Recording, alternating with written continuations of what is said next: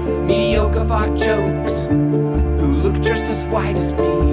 But if you had to choose between an overqualified mother and me for your own comedy about a job, because you can't have one or the other, don't choose me. She looks like she's got a lot together, don't choose me. Cause shock value comedy is talking about hemorrhoids on my butthole, don't choose me. Yeah, I'm extremely insecure and I can't stick to a deadline, don't choose me. Wait, I'm 25.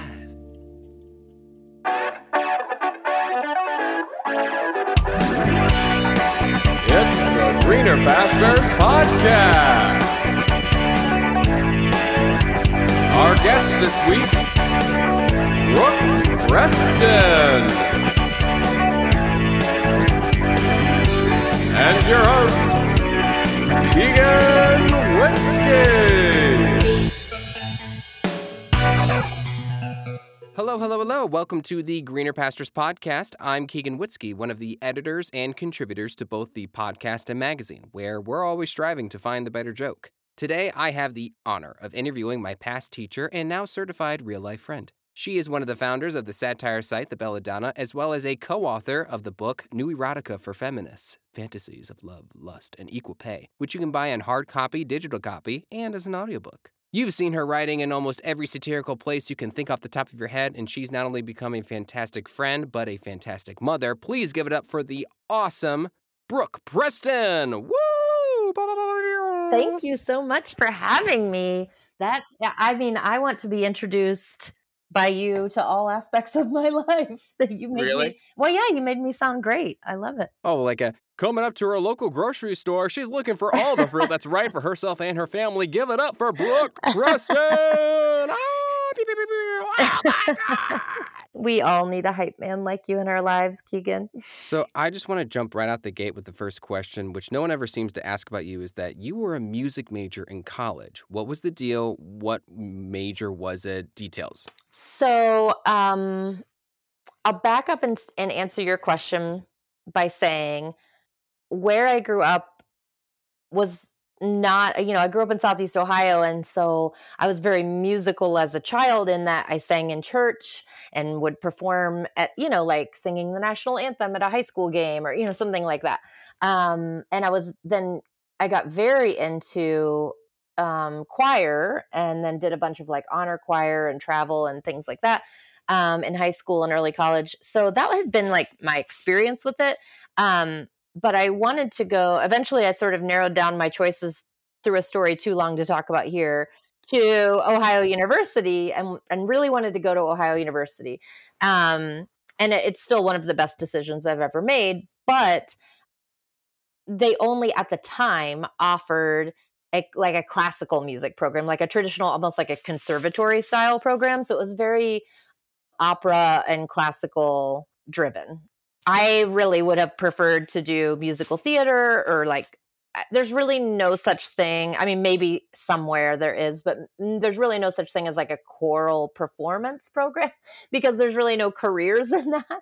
So yeah, you can be like an educator, which I didn't really want to do. And, you could study music education in that way, but I didn't want to be a choir teacher. I just wanted to like sing in choirs forever and have someone to pay me to do it. Yeah. And that shouldn't be a fantasy that you get to have if you're in Europe. It should be for anywhere.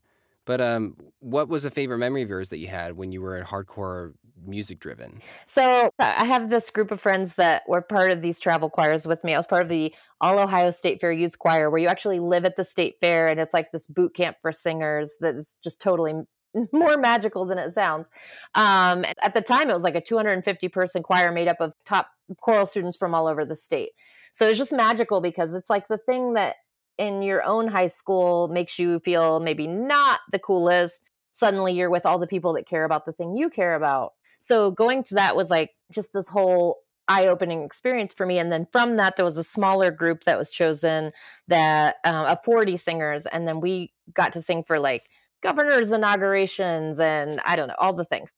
then we took a 3-week trip to England, and we went and sang in England and France and Wales, and sang in all these huge cathedrals and all the things. So all of which to say, even today, I am still friends and on a group text almost every day with like 15 of those people. Yay! And like we always talk, the group was kind of formed in the style of no one that's listening to this is of the age that will know this group, but your grandparents might, is Fred Waring and the Pennsylvanians, which was this very old style. They were wildly popular in the 40s and 50s as like a band leader and an orchestra and then a choir that would come out in like full evening gowns, and sing these gorgeous songs. And so we sang a lot of their arrangements, and our director had studied with Fred Waring and all of these things. So we've always talked about like, if we become independently wealthy, like reforming the group now in that style and just sort of like doing something like that just for funsies. It would be awesome. Welcome to the choral podcast. We're talking about choral music. I know it has nothing to do with but it does. Writing stuff. It does, because it has everything to do with feeling that first taste of something where you're like, ooh, I'm interested in this. And now I found other people that are interested in this. And I will now make a very golden segue to say, I also had a similar experience around that same time. And even with some of those same people with comedy, where it was like, oh, like you like comedy as much as I do. And, this is more than just, hey, I like to laugh. Yeah. It's like, hey, we're really obsessed with the comedy industry. As a young person from like, I would say like Appalachian Light, Ohio, I didn't know what to do with that though, right? Like it was just sort of like, oh, that's something I'm deeply passionate about. Okay. And I was like consuming it in a very intentional way of like, I want to make this a big part of me. But I had no plan for like how that could look. Like nobody had modeled that for me in a way where it was like, oh, you could do this or this or this. Like, I definitely knew Second City was a thing. I knew there were sort of these quote unquote like farm teams that sort of fed into these things. Like maybe the Groundlings maybe was on my radar at that time. Sure. But I didn't really have a sense of just like how one went about going through these ranks and like ending up as a comedy person. I just knew that I loved it and I wanted it to be part of my life. Your hometown, Columbus, Ohio, which you've mentioned to me is basically the Appalachia, it's a big feature in the 2019 film Dark Waters. And for those who haven't seen the movie or heard about the controversy, could you explain in your own words what happened and what it was like growing up there for you?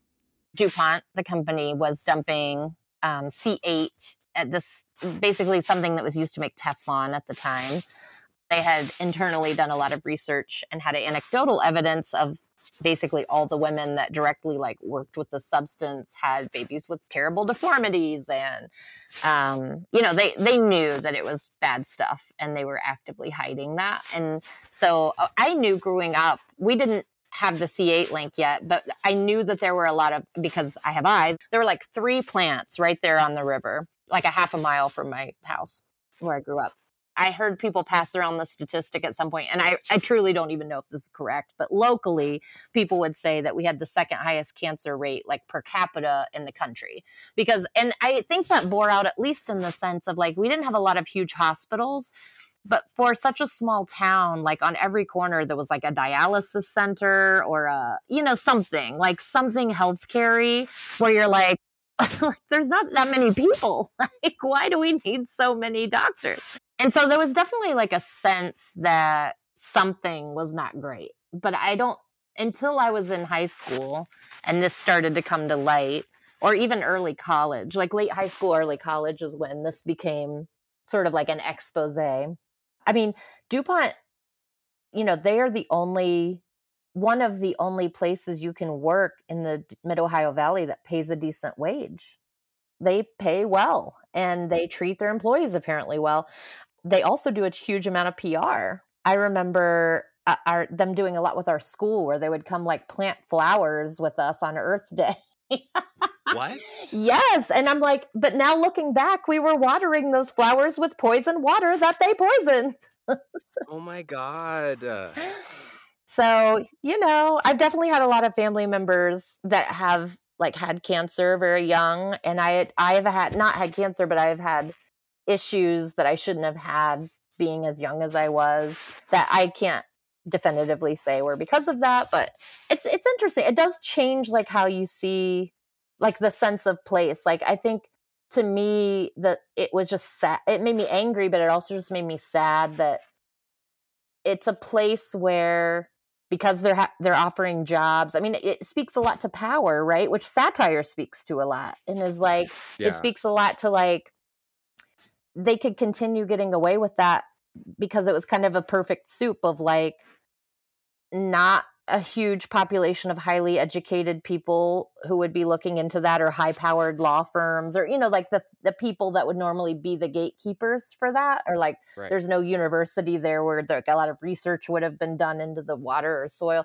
So like, it was kind of an absence of those things, but then also like they held all the power because they held the money and the jobs in the town. And so it definitely taught me a lot about power structures and how that, you know, why it's important to speak truth to power in a very real way, which is sort of approaching comedy from the more serious end. But, you know, when you're talking about how to write satire and why to write satire, that those are real conversations. Well, I mean, yeah. I mean, I feel like that's where I got a lot of my experience of writing much harder hitting satire, because I thought for a long time the definition of satire was comedy for the angry, which, it might not be true now, but... I would say, well, I think for a long time, the definition that I had always heard and that had been taught to me was like the comedy of outrage, which is like, it starts with the nugget of an injustice, right? Where it's something. And I think I have since adapted my favorite definition. That's not true, though that can be a perfectly valid and good definition. I think my favorite definition of satire now would be, I heard someone call it the lie that tells the truth. You know, Ooh. And I think that is right. You know, the lie being there's something in satire that heightens out of reality, you know, because you're maybe taking on the voice or the persona of the person with the vice, you know, you're maybe writing as Ted Cruz or whoever, right? But like, and so by nature, it's not like a personal essay where you're just like writing something that's true. You are contriving this situation that mimics reality, but is not reality and heightens out of it. But then the whole point of it is to reveal something about the human experience or about injustice or a vice that is true, to help us recognize it and hopefully correct it as individuals in a society. Wow. Well, that was very intellectually stimulating. If you were looking for laughs, you're in the wrong place on this comedy podcast. We're going to talk about choral music. We're going to talk about poison water. We're going to get deep in the weeds on dissecting jokes because everyone loves that. Yeah. I mean, is that one of the first things you ever wanted to teach when you became a teacher? Like telling new writers, look, just relax. Yeah. I mean, I will do another beautiful segue and say, one of the first things you learn when I was a music major and I was learning all of this classical music theory, my music teacher said, my music theory teacher said basically that we're going to learn all of the rules of music theory and they are fixed and finite. So in level 101, you're going to learn all of the specific fixed rules of music theory. Then in level 102 on, we're going to break all of those rules. Yes! Anarchy! And he's like, that's what makes beautiful music. You know, basically like in the Baroque period and some of that, like, you know, everything was pretty much by the rules. And then everything that came after that was like an inversion of that or a subversion of that. And very much that's true in pop culture as well. And in comedy as well, as like you could go back to sort of the dawn of television or even further back and see like there was a setup and there was a joke, you know? And now obviously we're in a time where we're able to experiment with that more and play with what comedy is and why it is. And yeah, what can it be? Let's pay attention in really smart, but still really funny, devastatingly funny ways. Yeah. Well, thank you again for that intellectual dive 2.0 and for making me sound super smart, as if I made that transition on purpose. You absolutely did. You set me up. Well, before we go any further, I want to play a game that you actually inspired me to make. Yes. That's right. It's game time.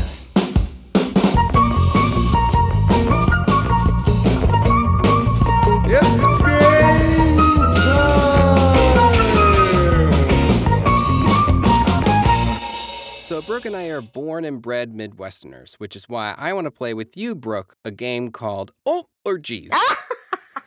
I love this game already. For those of you who don't know, people who are born in the Midwestern part of the United States have their own unique slang or idiom, whichever you prefer to call it. Brooke, I think you told me that your definition of oh is a combination of both I'm sorry and you messed up. Is that right? That's what I feel the definition is, yes. Okay, good. It's like the ultimate passive-aggressive Midwest move, I feel like. But what would your definition be of geez? It implies something unexpected happened. Even if you're just exasperated, you're like, I can't believe how exasperated I am. Jeez. Do we feel like it is G's? Like, do we feel like it was originally short for Jesus? Is this like the Midwest? Yes, like, totally. Yeah, my dad used to say Judas H. Priest, which I thought was funny. I think also as a parent, sometimes having to find creative ways to swear. And I really enjoy my daughter's, which she's 8 now. And so when she gets really fired up about something, she just says the word cuss, which I really enjoy. She's like, oh, it's like, what a cuss. Yeah. She's also at the age of 8. Well, my daughter's like 8, but she's really like 30 inside. So she just is so funny because like she's hyperverbal. Because she's an only child and she's grown up around me, and my husband is also that way. And so like if she now will come to me and I'm like, as a writer, I feel like I have to explain to her like, well, the reason we don't swear, like words can't really be good or bad. It's really just because like our words have power. And she'll just be like, yeah, got it. Just give me a list of things I can't say. We don't need to have like an hour-long discussion about the power of the lexicon of the American, like whatever. She's just a quality person. Yeah, she sounds like the best. All right, staying focused. Here's how the game works. I'm going to list off 10 different scenarios or situations. Mm-hmm. You have to explain to me whether it is an ope or geez moment where you would say that word. And then if, as an option, you could give an example of how you would respond using ope or geez in an Oh my gosh, yes. I'm very excited about this game. First situation, you bump into someone at the grocery store. Oh, that's ope. How would you say that then after you realized you both bumped into each other? Oh, you don't say anything after that. You just say, oh, and then you don't make eye contact, and then you move on. I'm learning so much about even more of my culture. This is great. Next one, someone cuts you off in traffic. Ooh, I don't know if that's an ope or a geez. I think it depends. You can either say oh, geez, or both. It is an option. You can go, oh, geez. Like, ope would be if somebody in your neighborhood that you know, like, pulls out in front of you. Like, if somebody pulled out, like, of their driveway and they didn't see you, like, that might be an ope. Or if, like a kid ran in front of you on the sidewalk, but you know the kid, and you'd be like, oh, hey, buddy. Like, almost killed you. It would be closer to geez, but probably if we're in the comfort of our own car, we would say something a little less Midwest. Because it's also about, like, can the other person hear us, right? My anger Midwest is also, like, for me personally, if I get cut off, I might say, are you kidding me? To myself in my car. No one else is around. No one can hear me. I do the same thing. Are you kidding me that you're a trash person? Like, you're a trash human and you've just done this. Oh, God, yes. Next one. Your kid spills food on their newly washed clothes. Oh. That's a geez. That's a geez. Oh, that's nice. If someone else's kid does it in front of me, that's a no. That would be like, because I don't have to clean it up and I don't have to have the consequences of those actions. It would be like, oh, you spilled a little milk there. That's okay. Aw. And then like a little head pat. If it's your kid, you're like, are you kidding me? There's a whole new layer to the game I didn't even think about. Are you kidding me? We've up-layered it. And then it's like the whole speech where you're like, those are your new shoes. Did we not just talk about the rules for your new shoes? And it's like, you hear yourself giving the exact speeches that you got and that you hated, and you're like, it's unfortunate that I didn't find a way to like innovate this more in the generation, like in the generation between where I was like, I'm never gonna do this to my kids, and where I'm doing exactly this to my kids now. Seeing your ex at the grocery store. That would be running the other direction, I think. I don't. And you run in the other direction, and like under your breath, as you're like running, you're like, oh geez, oh geez, oh geez. Or another favorite of mine is just, oh no. I feel like something that doesn't get enough play in comedy. You know, everybody wants to go clear up and like drop F-bombs or like, you know, whatever. But oh no is so much funnier to me than it. Just like, oh no, oh no, oh no. Oh no. My favorite is I do the Shia LaBeouf now. What's that one? No.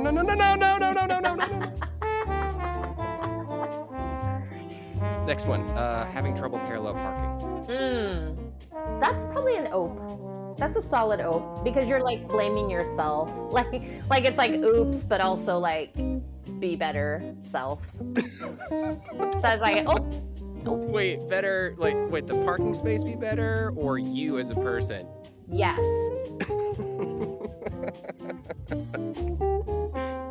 Okay, someone's really passionate as they're talking to you about their horoscope. Oh. That's a geez. That's geez. Like, oh, or like, wow. Oh, wow. Like, that'd be like an Owen Wilson, oh, wow.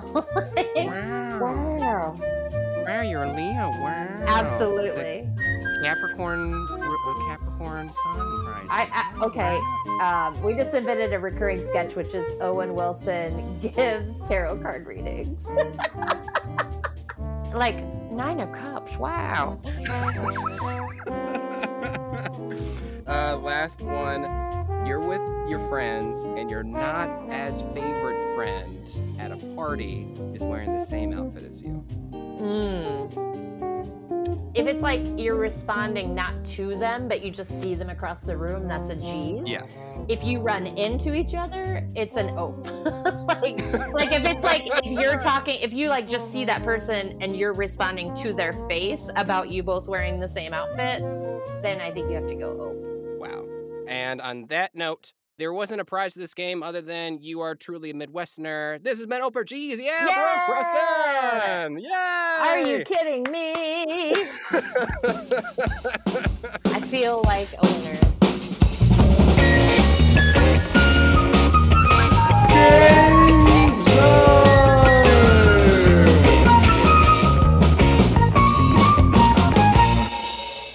It didn't occur to me until after I finished taking your classes online that you are juggling a lot of stuff in your life. A full-time job, a writing job, writing a satire and creative stuff on your own time, keeping a family afloat, keeping yourself afloat.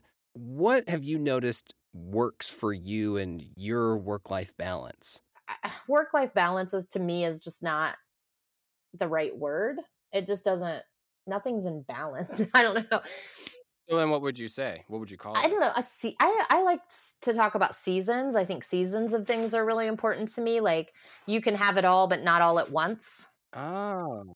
I found that out when I was a new mom. Like, you can pursue only so many things in a day, like with your whole energy. You know what I mean? And sometimes you need to lean more into like what's needed in that moment. Like in the first year of my daughter's life, like she needed me like all the time, my body and to stay alive and my, care. And now that she's 8, she doesn't need me every moment of the day. I still like hanging out with her. And obviously it's still important to me, but it's a totally different scenario than having like a 2-month-old. Right. But also like having the day job helped me to, I'm a person that like probably fights too much structure because I feel like it's almost like the antithesis of creativity, which is of course a lie. Yeah. And so I was surprised to find how much like it was very helpful for me to like have that, like, this is my day job now. And I'm at my day job. And then now is my family time. Obviously life is messy and it's not always going to work out that way. Like you might have to step out for an appointment or to do this or do that, but to basically have my time organized and to be like, I can do comedy on evenings and weekends, but that doesn't mean that it's less important to me. If anything, that means that I have a designated time to like do this now.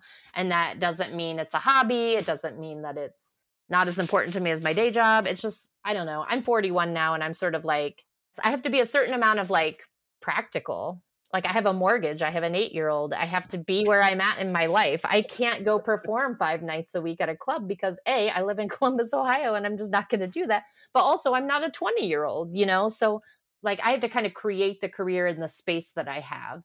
And I think the older I've gotten, the more comfortable I am with that idea that it doesn't delegitimize it because I can't go do the thing a 25-year-old would do.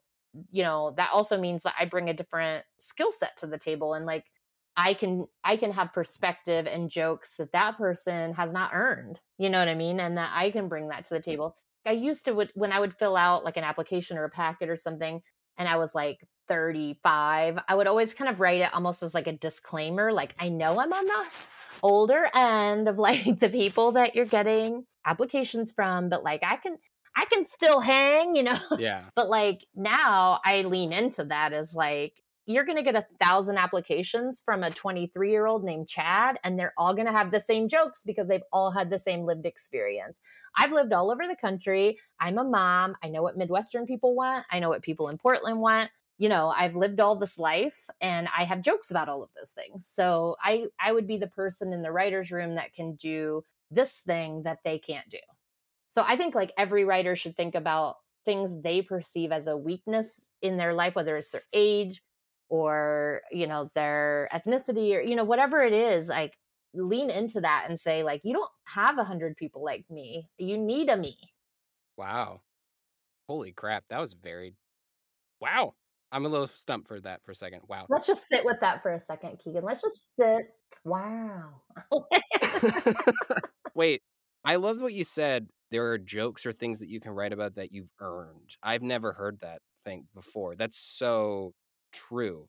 Was there ever a light bulb moment for you when you realized you had that advantage? I don't know that I had like a light bulb moment with it. I just think over time I've gotten more comfortable in my own skin, which hopefully is just a product of like, I mean, there has to be some benefit to aging. It can't just be all like sagging and lumps, right? Like it has to be, we have to get something out of this journey.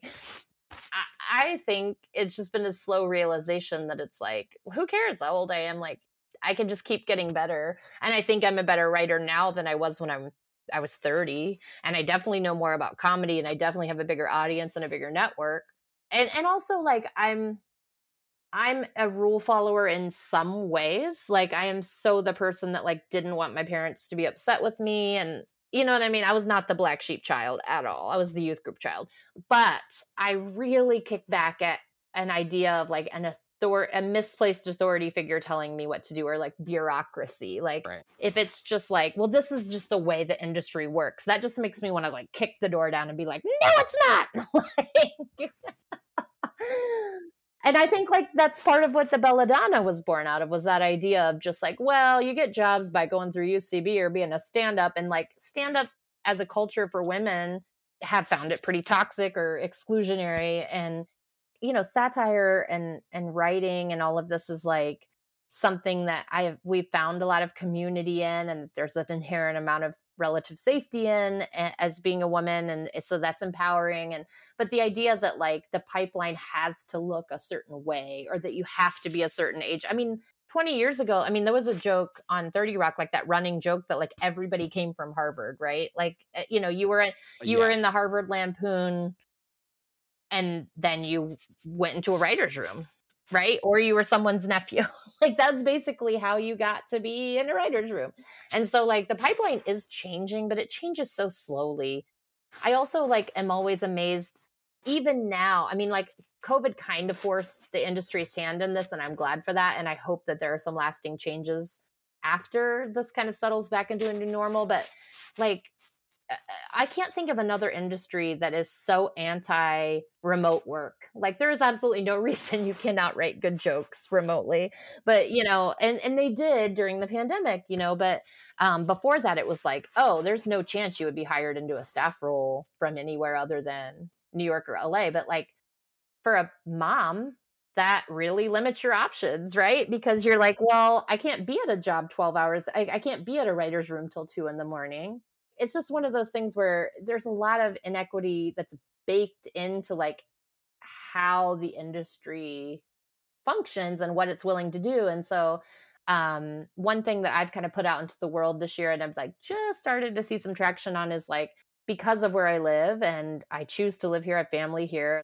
I was like, I would like to get into doing more like variety shows or roasts or like award shows, because that's like, I could fly out to LA for a week or to New York for a week or do it remotely. It's about like building your own path, I guess is what I'm saying. And, hire more mothers. Yes, hire more mothers. Normalizing hiring more mothers. Yeah, hire more primary parents, which isn't as catchy, but like, yeah, because like men can be that too, or non-binary parents, or, just anyone on that like, spectrum of gender, I think can be a parent, but like, it's more about like hire someone who is like, can't just step away for 12 hours and not be there. Like hire primary caregivers. They know how to work hard and they know how to prioritize their time. Yeah, especially when they're like, okay, this is my time to sleep. I'm sorry that I can't fix your Apple joke at 4:30 in the morning. But you know what? It makes you efficient. When you have less time to devote to it, but it's something you really care about, you learn to become incredibly efficient at punching up jokes. So like, I think being a parent made me a better comedy writer, even though I have less free time to spend on it now, because you just have to get to the joke faster. And that there's a certain disadvantage. There's that you have to like push past the initial joke everyone's making on Twitter and like find your own voice and just nail it the first time a little bit. I would argue that a mom or a primary caregiver wouldn't need to do that at 4:30 in the morning because they would have done it right the first time. Yeah, now because we're talking about it, it makes me think of a choir. Oh, I'll mention a choir story in a sec. I think we should bookend this podcast with choir is what I'm saying. Yeah? Like, I feel like, yeah, when we started there, and I think it should like come full circle. Ooh, how the hell do you bookend with choir? How would all right, so what's something, all right, I got it. So when you started being super creative in your choir days, what's something that you wish you told yourself when you were starting to be super creative? For example, when you were wanting to pursue going into choir or just being artistic, what's something that you wish you told yourself back then that you would want to know now? Not for like wanting to make it successful or anything, but to bring ease to yourself, like growing up. Yeah. And wanting to pursue something creative. Yeah. I think, okay. Yeah, if I could tell past me anything like on the career front, it would be like a few things. Like, be more comfortable in your own skin. Just like trust that who you are has value, and that if somebody isn't into that thing, that's okay.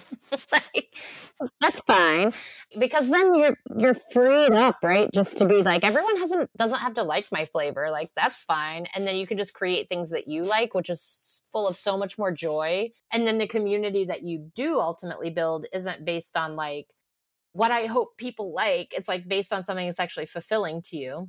Which Alexandra Petri, who is brilliant, who writes the Compost satire blog, or not blog, but site for the Washington Post, she said something to the effect of, and I'm going to butcher this quote, but basically she said like, over time, she realized she would rather write something that is 9 people's very favorite thing in the world than write something that is like 9 million people read and go, eh.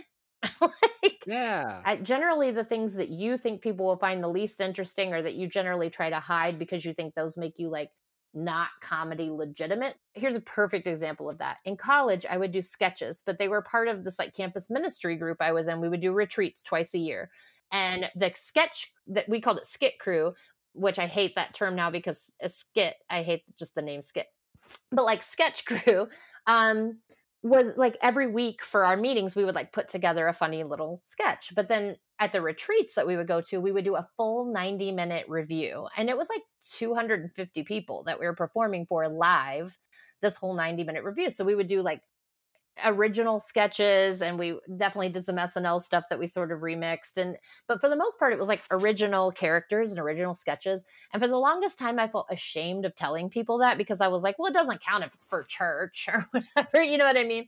And then someone was like, I admitted that to someone, that I'm like, most of my college experience, like I have a lot of sketch writing experience, but it was, for church. It was for campus ministry group. And they're like, so you're telling me you had to make an audience laugh after they just listened to someone preach about Revelations for 2 hours, and like a group of 250 people that had just been like, like preached to for 2 hours. You had to like make those people laugh. And that's way harder than just like stepping on stage at a comedy club. They're like, you will not have a bigger challenge than that. Like you had to warm a cold crowd all the way up. I think that was a good pin at the end. We brought back I think choir. we nailed it. I think that worked. Yeah. I think it's amazing. Okay, then I'm going to say thank you immensely to the amazing Brooke Preston. Thank you for having me. Yes! Make sure to check out all of her stuff at brookeprestoncomedy.com. And if you're in the Columbus, Ohio area, you can catch her on all the Columbus publications out there. Seriously, she's everywhere.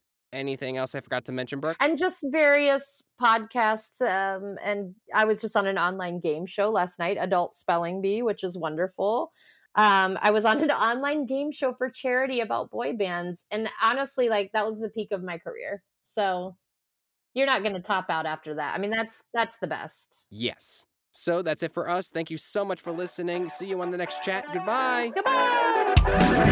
This has been a Greener Pastures podcast, starring Brooke Preston. New episodes every Monday. Want to share your satire? Go to Greener Pastures Magazine on Medium.com to learn how.